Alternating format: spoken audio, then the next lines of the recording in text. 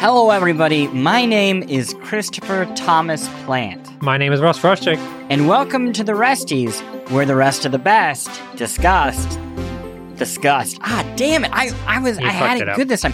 Okay, here we go. Welcome to the Resties, where the rest of the best discuss the best of the rest. Sure, why not? It's better. It's. I would say that's the best version that we've done thus far.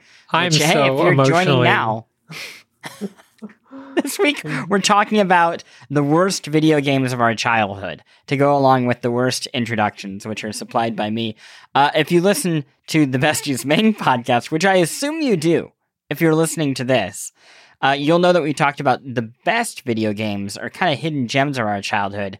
And this is, I don't want to say it's going to be the negative version because I think, I don't know about you, but like I love the bad video game memories of my childhood. I mean, they're very formative. They certainly are. Like stick in your craw. Yes, Very they do. They're going flavorful. to stick in your ear craws, ladies and gentlemen. Yes. And then after that, we're going to talk about the Analog Pocket because I think the world's best new Game Boy fits well with games of our childhood. Sound good? Sounds great. Let's do it right after a break.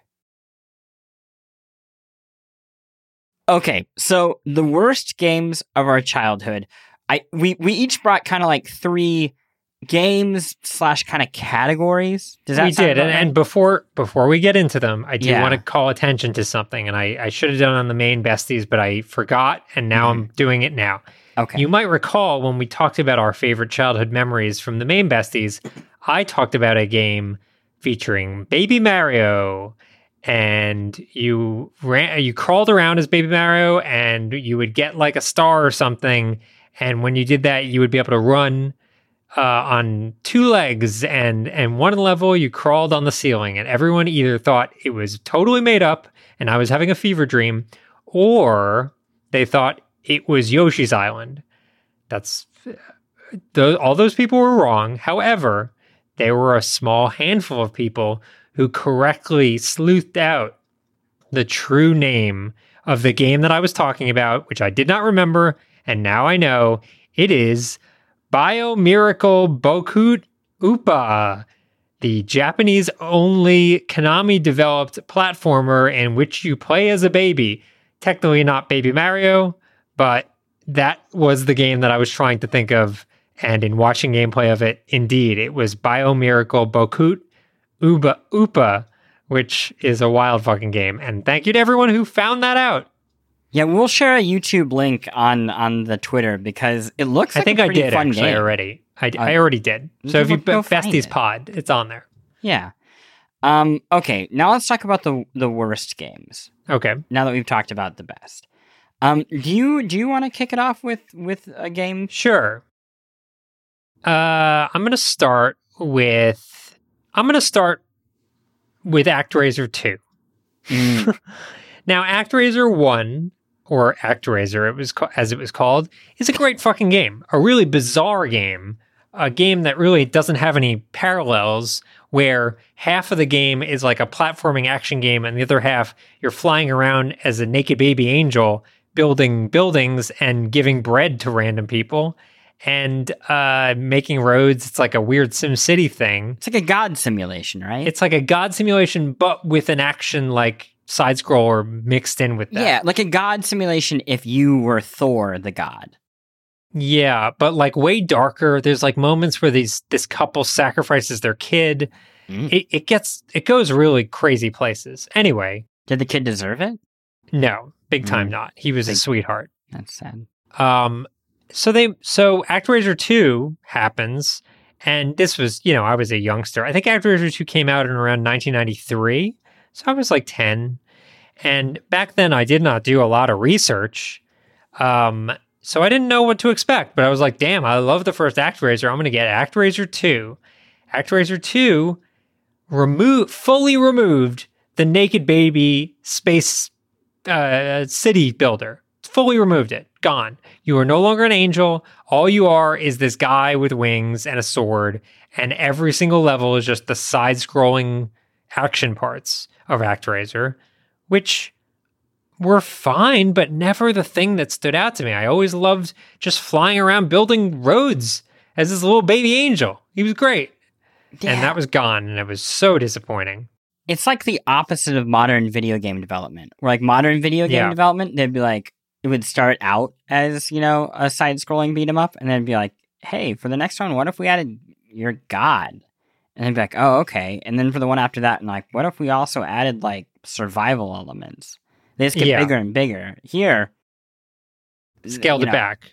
I'm guessing that they, you know, the flying baby god element wasn't a big hit. You know, compared to it was games. for the fans, but I've heard, and this is not substantiated, but I've heard that there was like a rogue, like, what is that? So a focus group that came in and was like, yeah, action. People want action. Forget about the city building stuff. And that's what ended up happening. I want to say, I think Dylan Cuthbert worked on the sequel. I'd have to go back and look at it. But so I remember someone tweeting about the fact that like, oh yeah, I worked on this and it was really disappointing because they totally like gutted everything that made the first one great. Yeah. For people who don't know who that is, Dylan Cuthbert worked on Star Fox and was kind of like a wonderkind, very young guy who worked on like some of the most formative games of this kind of generation. Okay, so you mentioned, you know, not doing research. I know what was wrong with me. I was a child and I wasn't thinking right. Yeah. I researched obsessively. I read GamePro front to back multiple times over each month. Great source. And, you know, I would look at the reviews and I'd be like, what are they telling me? And it would be like, oh, you've got to play this, like, I don't know, like Legend of Mana. You know, it's 5 Scary Larrys, which is to say, like, a really great score. Oh, right? yes. And I'd be like, I don't know, because that does look okay, but I don't know anything about these Legends of Mana. But I do know about Eek the Cat. I wonder if this Eek the Cat tie-in game with the Saturday morning cartoon, Eek the Cat, is going to be good. And it would be like, no. Like 1 out of 5. Eek the Cat's so GamePro knew. They knew. Credit to GamePro. And then I'd be like, I'm going to Blockbuster this weekend. I can rent one game. And I'd rent Eek the Cat. And that is like a formative memory of my childhood. I skipped so many games that people love now because I was playing like a Teenage Mutant Ninja Turtles game or a Simpsons NES game or Eek the Cat. And the worst thing about these tie-ins is there was always one that was good. Like there is a good Teenage Mutant Ninja Turtle arcade game. There were a couple. Good. Yeah, it happened now and then, but there was a lot of junk. Yes, that is true. I did want to ask one question about Eek the Cat. Mm-hmm. He would always say "kumbaya," right?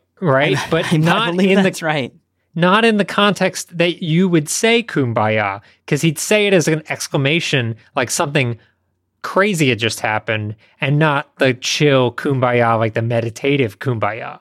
What do you think? What should someone say as a catchphrase in this scenario? I mean, holy cow would have worked. I don't know. I'd have to come up with like an original catchphrase for Eek the Cat. I'm just saying I think he picked the wrong one. Kumbaya.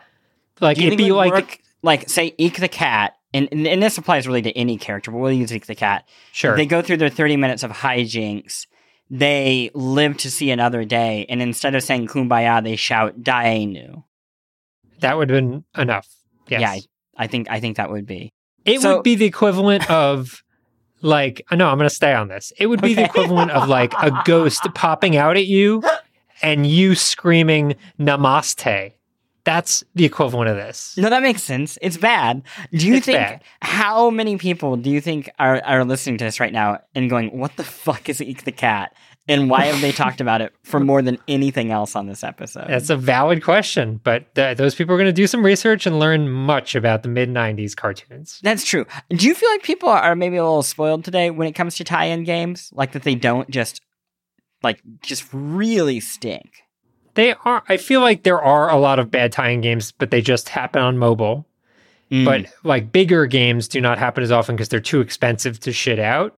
So Yeah, back in the day, you would just like hire like 10 people and tell them, "Hey, we're working on a new, I don't know, Asterix and Obelix, and we need a we need I a mean, new fucking GoldenEye was video made by game." 10 people. Like, back in the day, you could make those games with a small team. It's true. It was pretty wild. Yeah, no, it's a different era. Just aren't as many times. I mean, there are franchise games, there's like Guardians of the Galaxy and stuff. But in terms of like actual tie-ins, like, oh, a movie's coming out and alongside of it, here's the gamization of that movie, does not really happen anymore. Which is we don't get like a Star Wars video game where you fight, well, what is it? Spider Scorpion Darth Vader. That was in a Star Wars movie? In a game. Do you not know about this? Oh my god, no. Oh, there's a at the end of the Super Nintendo, I think it's Empire Strikes Back. Somebody's gonna Super correct me Empire if I'm Strikes wrong Back, here. sure. Yeah, you fight like a insectoid Darth Vader. Whoa. Yeah, it rules. That's the positive of this is there's just zero oversight. Yeah. Somebody's like, I don't know, video games, do what you want. Just make sure it comes out like within a week of the release date. And they're like, okay, sure, whatever. Yeah. Okay, should I jump into my next one? Yes, please. Thank you. That was a nice little detour. I'm going to bring a group of games. You sort of talked about tie-in games. I'm going to talk about shitty 3D games that tried to be Mario 64, but were not nearly as good as Mario 64. One of them is Gex 64, which I believe that I've talked about on the podcast before. But just to remind people, Gex 64 I bought without doing any research, played it for 5 minutes, realized it was so bad that I went straight back with my mom to the Toys R Us. The guy wouldn't let me return it, so I cried and said it was broken, it didn't work, and it broke my N64, a lie, and he let me return it. So, horrible game. Gex in general is pretty brutal to play. It's this like wise talking gecko who is not selling insurance. He's just like doing spy shit.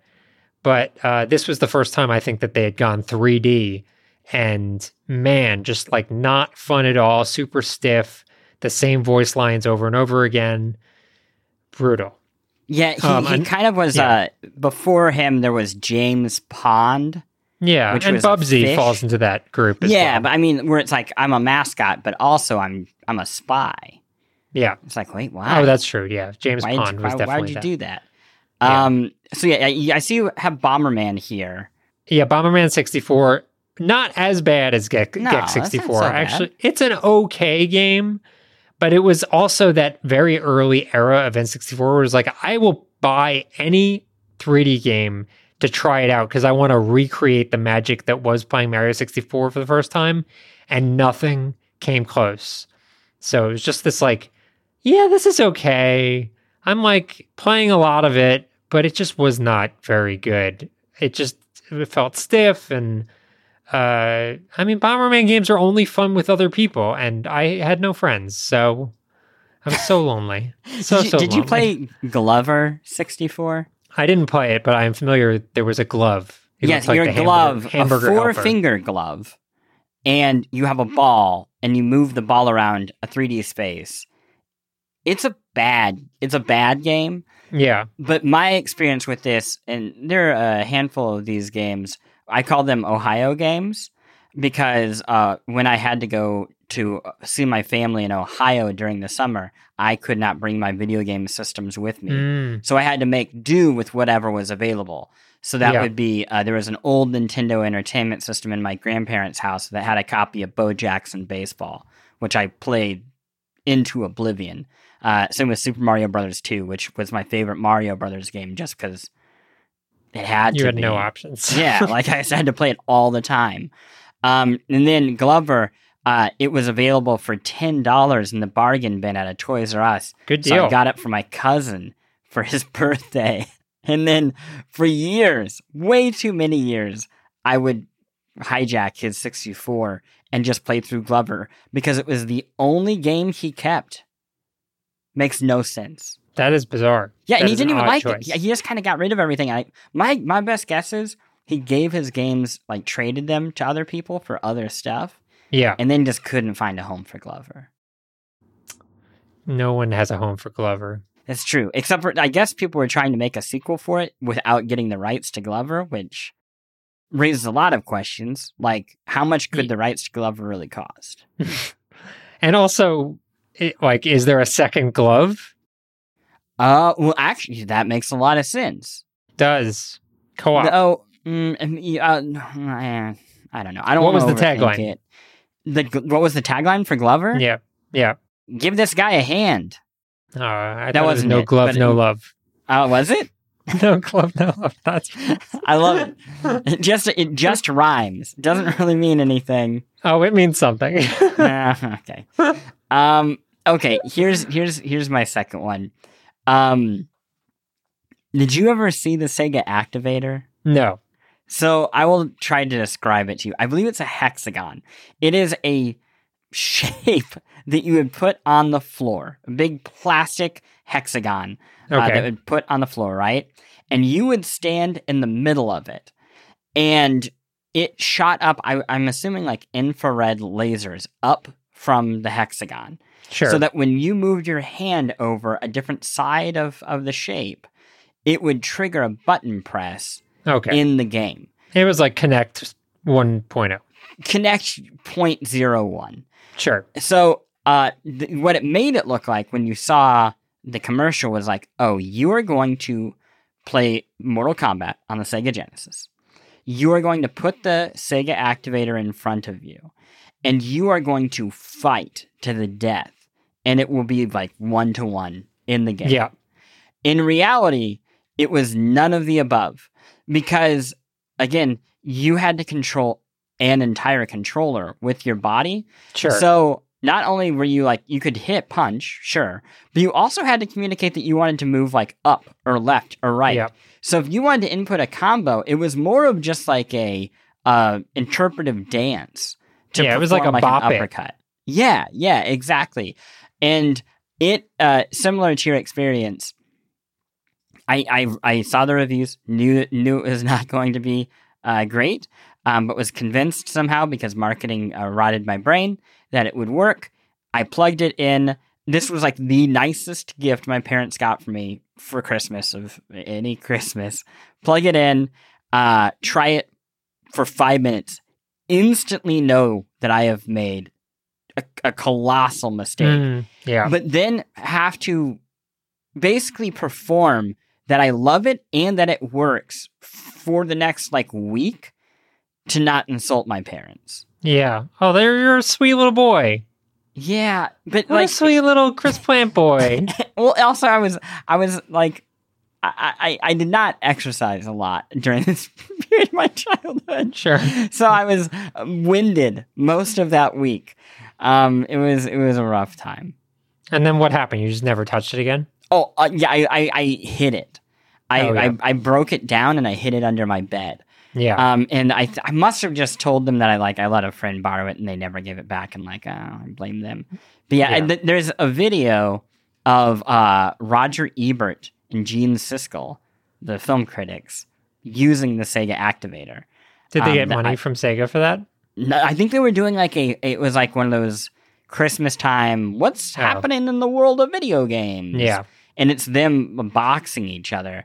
And Roger Ebert seems very confused and exhausted. And Gene Siskel seems just extremely proud of beating the living shit out of Roger Ebert in a video. That's his dream. That was always his dream. That's true. Thumbs up. Okay, what is your final thing? My final thing is the Super Scope. The Super Scope. I think this was it looked like a rocket launcher. It looked, like a bazooka, like a shoulder-mounted bazooka. And it was basically, on the NES, they had the Zapper, which was like a pistol for Duck Hunt. This was the Super NES version of that. And it looked like a bazooka. And there were a number of games that you could play with this bazooka-type device on your shoulder. They're all like shooting light gun games. Basically, the technology was exactly the same as the Zapper. The difference, it fucking sucks to keep a bazooka on your shoulder while you're playing video games. It's not fun at all. It's not accurate. And all the games kind of sucked. And then suddenly I had this horrible plastic thing in our house. And like, same deal with you. I played it for like a week trying to like convince myself that I had made the right choice with my brother, and it never clicked. And I just felt stupid. Like it was like a big gift for us. It was like a really big deal. And I felt like an idiot. And I grew up to never make that mistake again, because now I do all the research and I make sure what I'm going to be playing is great. Unless I have to play it for work. Video game. That's never. Never. Super Scope sucked. Were bazookas? Is a bazooka still like a thing for like people now? I feel like a bazooka, in the like real when we were world? a kid, it was like a bazooka is like the coolest thing in the world. Yeah. And I don't think Are you talking about toys? Or are you talking about like the very idea of a bazooka? I mean, the closest analog is in the real world is a RPG, a rocket propelled grenade. It's Yes. essentially that, and it's used quite a bit in war. Yeah, I guess it appears in games. I guess, I don't know. I think of like anytime in an imaginary play with friends, you'd be like, oh, you've got Bazooka. a water gun? Well, I've got a bazooka. Yeah, it was the ultimate. It was the nuclear option without being nuclear. It's true. It's true. Anyway, here's my final one down memory lane as we go. Pit Fighter? Did you? Yeah, no. I played it in the movie theater. Oh. Basically they had like an arcade Pit Fighter. It was terrible. Yeah, so before Mortal Kombat, there was Pit Fighter. And it was like one of the first 2 or 3 games to do that thing where they put an actor in front of a green screen, or blue screen, I think was in this case, and photographed them and then animated the characters using photos of real people. Yeah. I did not play it in the arcade. I played it on the Sega Genesis. The only selling point of this game was the lifelike photos in the arcade version. The fighting was atrocious. Yeah, it was really like bad. Punch, kick, not much else. The Sega Genesis version didn't have that lifelike visual look, and it also didn't have good fighting. So it was just bad. But this was the age of Jean-Claude Van Damme.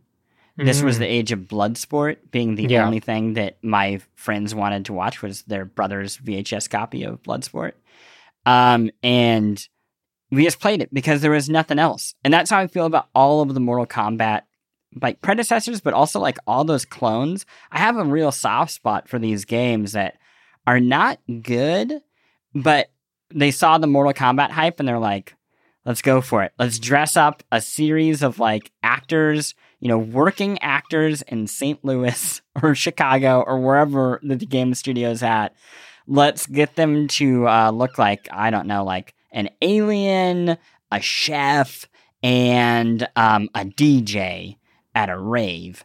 And we'll just have them fight. Yeah, we'll it was sell pretty it for like $70. Yeah, it was pretty easy to just like use the model, because like, it's not like you needed like a license. You didn't need like the NBA license or whatever. You just like copied the format. I mean, there were Doom clones as well. Like everyone was sort of like taking the basics of something and then making a shittier, cheaper version of it. And there were a lot of Mortal Kombat clones. Yeah, I don't remember liking any of them. Like, no, well, and it was also a thing that's like, I guess, hard to believe now, but the whole selling point was like, oh, it looks like real life. Yeah. Because they're photos of real people. And now I don't know what the appeal would be for like revisiting it unless you had really bad nostalgia. Yeah. Do you think this is the like most I walked uphill both ways to school type of episode that we've ever done? Insofar as we're very old? Yeah, it feels like very like, I can't imagine listening to this and being under the age of like 25 and being like, oh my gosh, these geezers.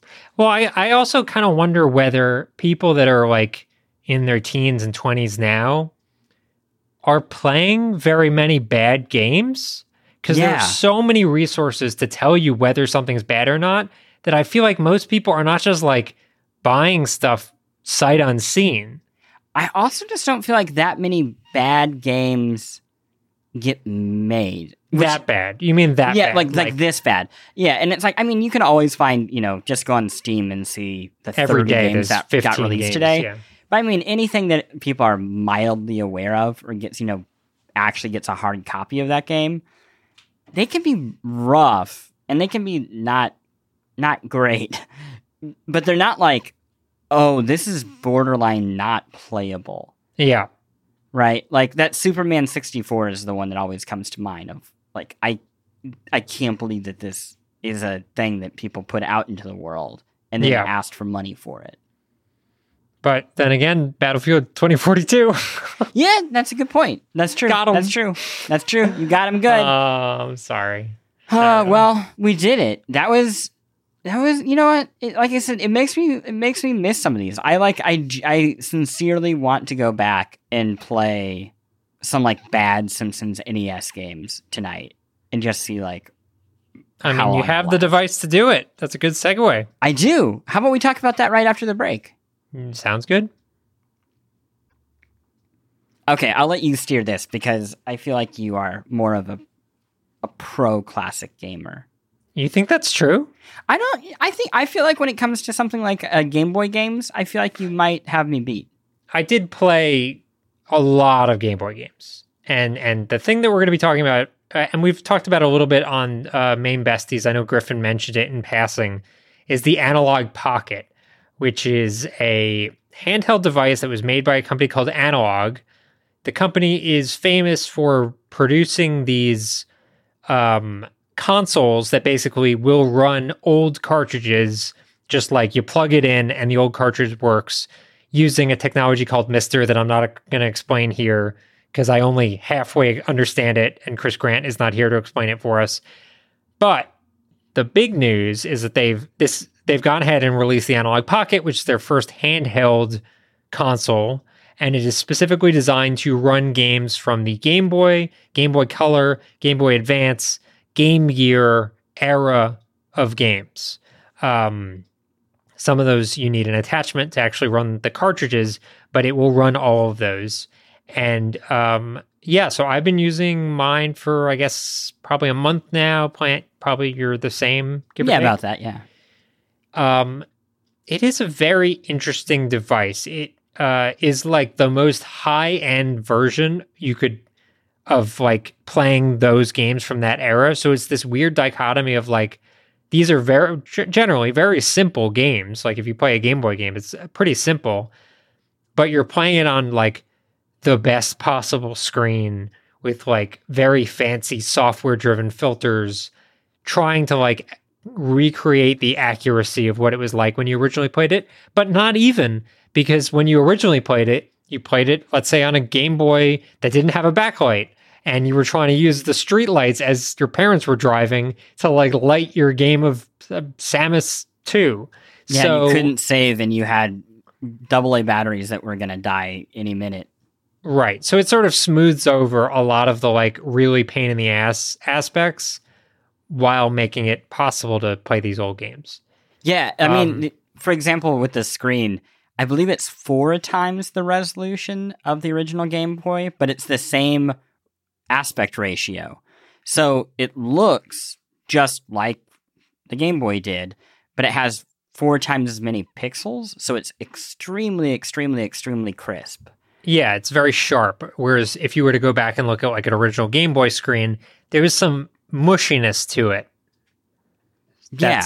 Yeah, the best I can explain it. Yeah, and it doesn't lose some of the things that when you play these games on an emulator, they kind of disappear. Like, I don't know the effect, but it's like a ghosting or flickering effect that can happen if you see a ghost in a certain games. It was used intentionally, but it's a hard thing to emulate. In this version of it, the Analog Pocket using Mister, again, it effectively recreates the exact same setup as an original Game Boy. Yeah. It is not emulation in the traditional sense that you think of emulation when you are playing it on a PC or even on any of the other handheld devices that you can buy on Amazon. Yeah. Now, a couple of things to note. One, this is not me like bragging, but these are like more or less impossible to find right now.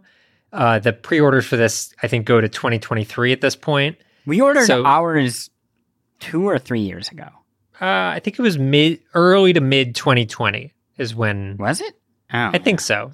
You think it was 2019, maybe? End of 2019? It was a long time ago as a story.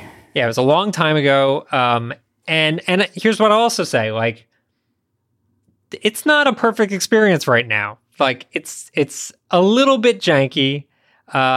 Just me, cartridges work fine, but the software is definitely not finished. They've been very upfront about the idea that it's going to take a month or two before most of the bells and whistles are actually working in the software. So you can run the games, but for example, there's features with like saving, like backup saves and stuff like that just aren't working right now.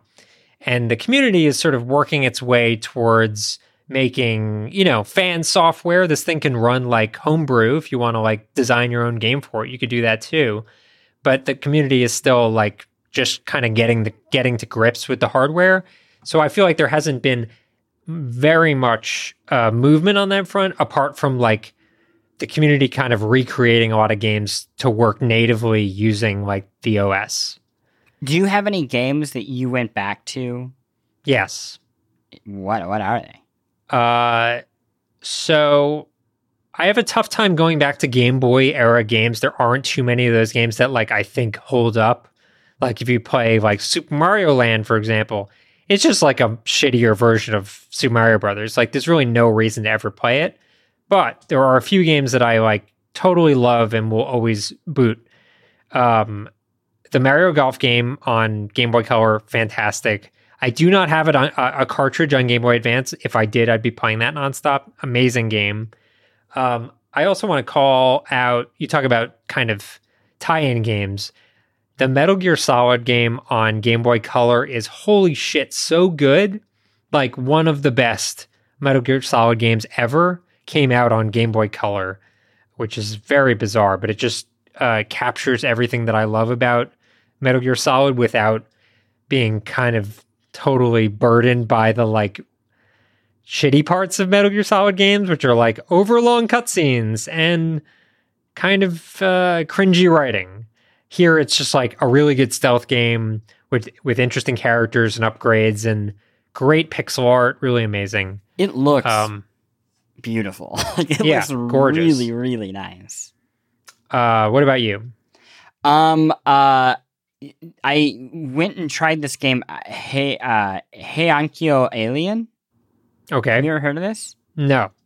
So I had kind of a list of like, I should go and try these Game Boy games one day, and then never did anything with it. And then it accumulated them when I saw like, I saw this at a shop for $5, So I was excited to finally give this a try. It's pretty great. You are, from what I understand, a police officer, and aliens are attacking your city. Okay. And you dig holes, which they fall into, and then you cover them up with dirt. Interesting. And that's the whole game. And it's kind of like, it's a top-down view, so it kind of like Dig Dug meets Pac-Man. It sounded like Dig somewhere Dug. in between those two. And I really like it. It's one of those games that I think I will play more once the software for the analog is all fixed up, because I am kind of waiting for them to figure out all the save state issues. Yeah.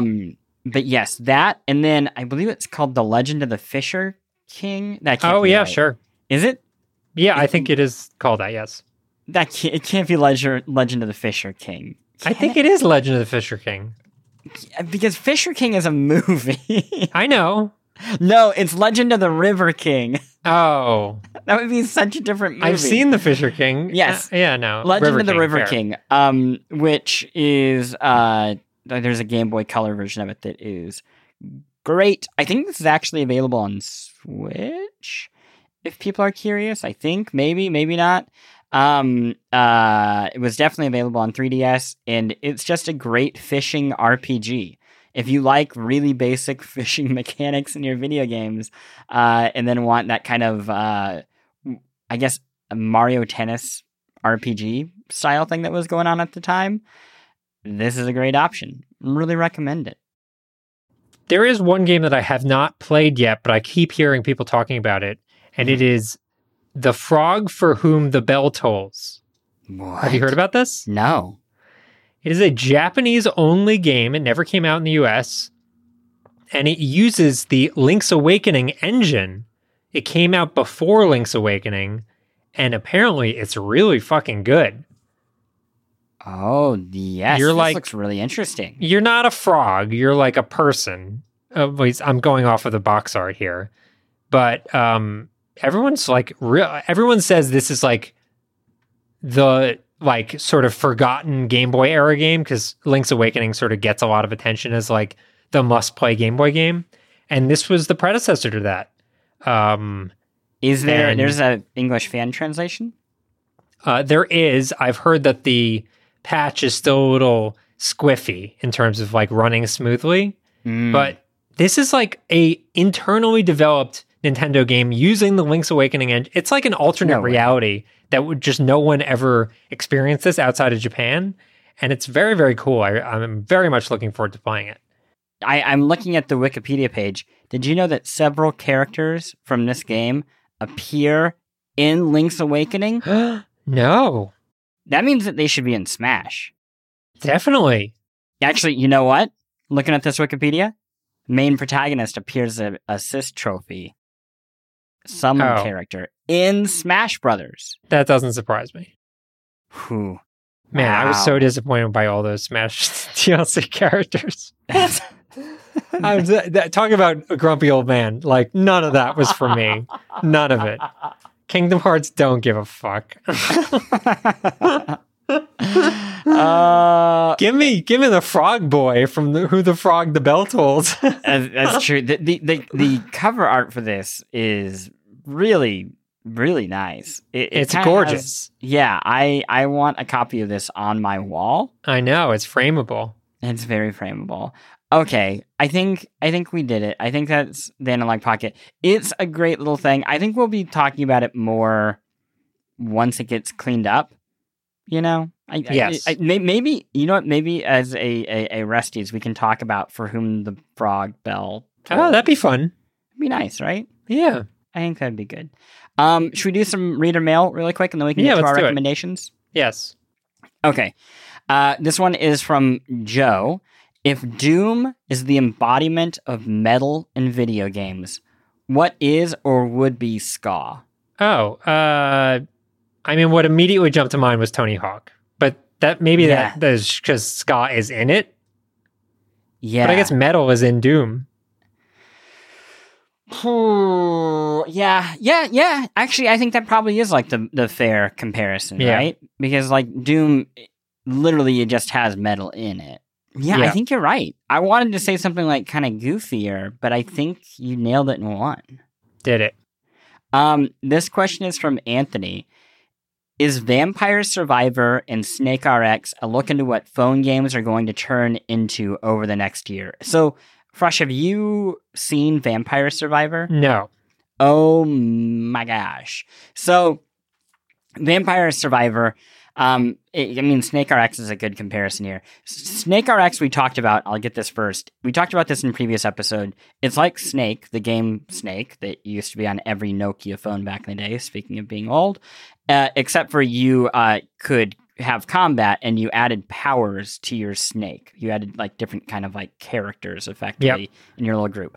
Vampire Survivor is another game where there are just massive swarms of enemies, 2D, top-down, that are I guess kind of isometric, that are attacking you, and as you kill them, you just keep getting upgraded powers. So you're just moving around, kind of like I made a game with zombies in it for us and nobody else. But the reward system of these upgrades is like very cheeky. Like a big treasure box comes across the screen, and I think like balloons and gems fill the screen. It's very popping bubble wrap, opening a can of soda makes you feel good sort of thing, right? Yeah. I think these, I guess I don't know what to call them other than distraction games, because they're not idle games. They're like games that just, they're pure, it's just the dopamine hit of a video game. Yeah. I don't know if I think that's like where mobile games are going, but I do think we'll see more of those, and I could see those being like a thing that pops up on Game Pass, because they seem like games that you only need a person or two to create them, but they can be very addictive to a large number of people. Yeah, I also I think like Steam Deck will be a big home for them. Yeah, but like in terms of mobile games, I mean, I think the direction that mobile games are going, I guess maybe not in the next year, but I was going to say it's just games, right? Like it's Genshin Impact. I don't know if that's fair for the next year, because I think it's going to take a little while. But, we talked about the Microsoft Activision acquisition, and the future for Microsoft is getting Game Pass on your phone and letting you play whatever you want on it, and then maybe porting things directly with King, who are the people who created Candy Crush. I think you're still going to see like very creative, phone games coming out, but not as frequently. Whereas you will see, like cloud-based gaming on phones. I think that is just going to become the norm, where it's like, oh, instead of pulling out your Switch, you're pulling out your phone to play whatever. Yeah. Yeah. One more question. This is from Nanu. When do you predict the next gen consoles will be, quote, worth it? Okay. So if you don't currently have a next gen console, which I assume you don't based on the question, I think the best way to do this is if you have a whatever, and by next gen, obviously we're talking about like Series X, PlayStation 5. If you have a current gen console, PlayStation 4, Xbox One, what have you, it's really once the games start running painfully bad to you that you should maybe consider upgrading. And to you is the big part here. And to you is just totally subjective. Like, you might not notice the difference between 60 FPS and 30 FPS. Or you might not notice screen tearing, for example. For some people, that's like eye-bleeding territory. You can't deal with it. But other people, they're having a good time. So who cares? Because all of these games are coming to both, it's really up to you and whether you can tell the difference between that. I certainly can. I get a lot of value out of like playing games on next gen consoles because I'm very, very picky when it comes to that stuff. But I think most people probably can't. And that's great. That means you can like ride the wave of the last generation and play all these great games and new games so long as they run fine. I don't know that, for example, like God of War Ragnarok is going to run super great on a PlayStation 4 launch device. Like, probably going to be pretty clunky, but maybe you can't even tell the difference. So if that's the case, go with God. Like, live it up. Yeah, this isn't the perfect metaphor or comparison, but it reminds me of like wine. Like, if you only drank $10 to $20 bottles of wine, or cheaper, because Trader Joe's is down the street and tastes great, you're going to be totally fine with $10 to like cheaper bottles of wine, right? Yeah. And the problem with once you start spending more money on wine or on video game graphics is it does, I think, get to this diminishing returns part, where you become maybe like us, where you start worrying about PC gaming with high-end GPUs because you can spot the difference between 1440p and 4K graphics. Or like ray tracing. I care about this stuff a lot. Gun to my head, I can't tell when ray tracing is on or off. I really can't. I've tried, I can't. So like, everyone has their like blind spots, and if you have that, in this case, blind spots are good because it means you can enjoy stuff at its height without worrying about like what you're missing out on, because you're really realistically not missing out on much. Yeah, I think that is same token. Never buy expensive headphones, because the second you hear like really good audio from really good headphones, you will be disappointed to go backwards. So never buy those headphones. That is a really great advice, because isn't it? Yes, that is the advice to end all advice, because it really does ruin it. Yeah, that's a good point. Okay, you got any recommendation for the week? I was thinking about it. I don't think I have anything new. Mostly I've just been playing Fortnite. And because of that, I learned about a song called Dance Monkey, which I hadn't heard about. But now the fact that I'm learning youth culture through Fortnite is extremely funny to me. So I don't particularly like the song, but they seem nice enough. It's not for me.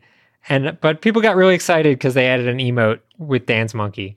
So that's what's been going on in my life. Fortnite's a really good game, though, and a lot of fun. Highly recommend it. Wonderful. Because I want to go even older skewing. I watched Bringing Up Baby. I've seen it. Have you seen it? This might be the first Chris Plant snobby pick. Not a snobby pick because I've seen it, but it might be the first one that I've actually seen, and it is a blast. I actually really, really like this movie. It's a delight. It's Cary Grant and Katharine Hepburn, and it is the proto-Manic Pixie Dream Girl movie. Yes. Which, I mean, I don't even know if it's fair to say that, because that's just what a lot of screwball comedies were then, all the way up to What's Up, Doc with Barbra Streisand. It was a different type of thing than the Eternal Sunshine of the Spotless Mind era of this. But what a delight, and what a terrifying movie to imagine being filmed, because there is a leopard in it, and I keep waiting for it to, like, eat everyone on the screen. You want to give the quick premise, quick pitch on what it's about? The premise is there's an well, they call him a zoologist, but I would assume he's an archaeologist who was trying to get funding for his dinosaur exhibit at a museum, and then just happens to come across Katharine Hepburn, who is, well, I don't want to spoil it, who's relevant to the plot. Yeah. And then she gets a leopard in the mail, and she calls him over to help her take care of it. And by the way, he's supposed to get married tomorrow to a different woman. Yeah.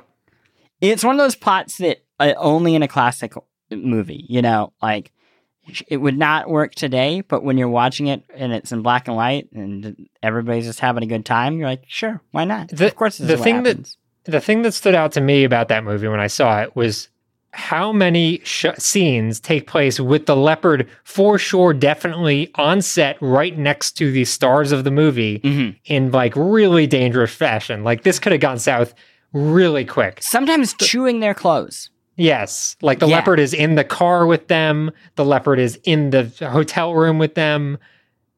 Very easily could have gone bad. Yeah. And also like two of the biggest stars in the world. Yes. You know, it's not like these people were just, you know, they would do anything to get in a film. Yeah. Yeah. It's fun, though. It is a laugh. It is fun. It's very fun. Screwball comedies, turns out, pretty good. They don't make them like they used to, you know? That's what I like to say. Okay.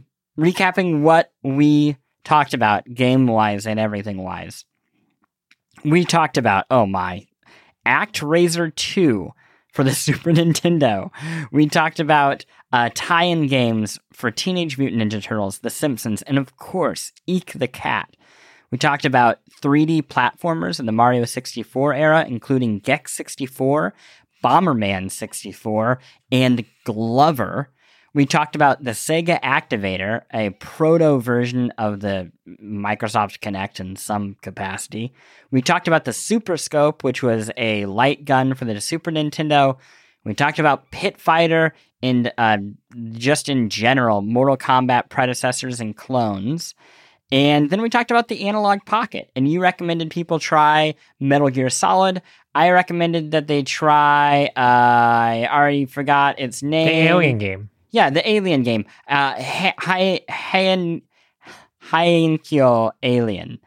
And you also mentioned The Frog for Whom the Bell Tolls, which apparently there's an English translation out there that people can try if they really want to. We also talked about Fortnite and the song Dance Monkey, which Freshik keeps telling me is with the Youngs, and I am convinced it is not, and it has been around for years. And I also recommended checking out Bringing Up Baby, which I believe is on HBO Max right now, if you want to give it a watch. And that's it. We did it.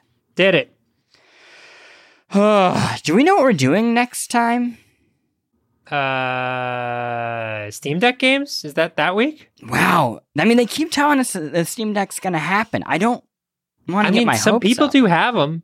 Really? Some people have them. Yeah, developers have them. Well, yeah, sure. Not normies like us, but developers have them. Yeah, I guess I'm just like really skeptical that it's going to happen, but I hope it's good. I hope it's good. I really hope it's good. I think we'll keep it under the an act of radical optimism that this thing is going to actually ship. Fair. Okay, that's it. Thank you all for listening. Thank you, Fresh, for being just my number one best pal. Oh, you're welcome. You can follow top us. 3, definitely. Top 3? I'll take it. I mean, I assume that includes your wife and your child. So it does. Pretty good ranking. I won't tell you the order, but you know what? I would actually be concerned if I was in the top 2 there. You can follow us on Twitter at @TheBestiesPod. You can leave a review on Apple Podcast or on Spotify if you want. Or you know what? You could just share the show with a friend and some family, because that does us a huge solid. And that's it.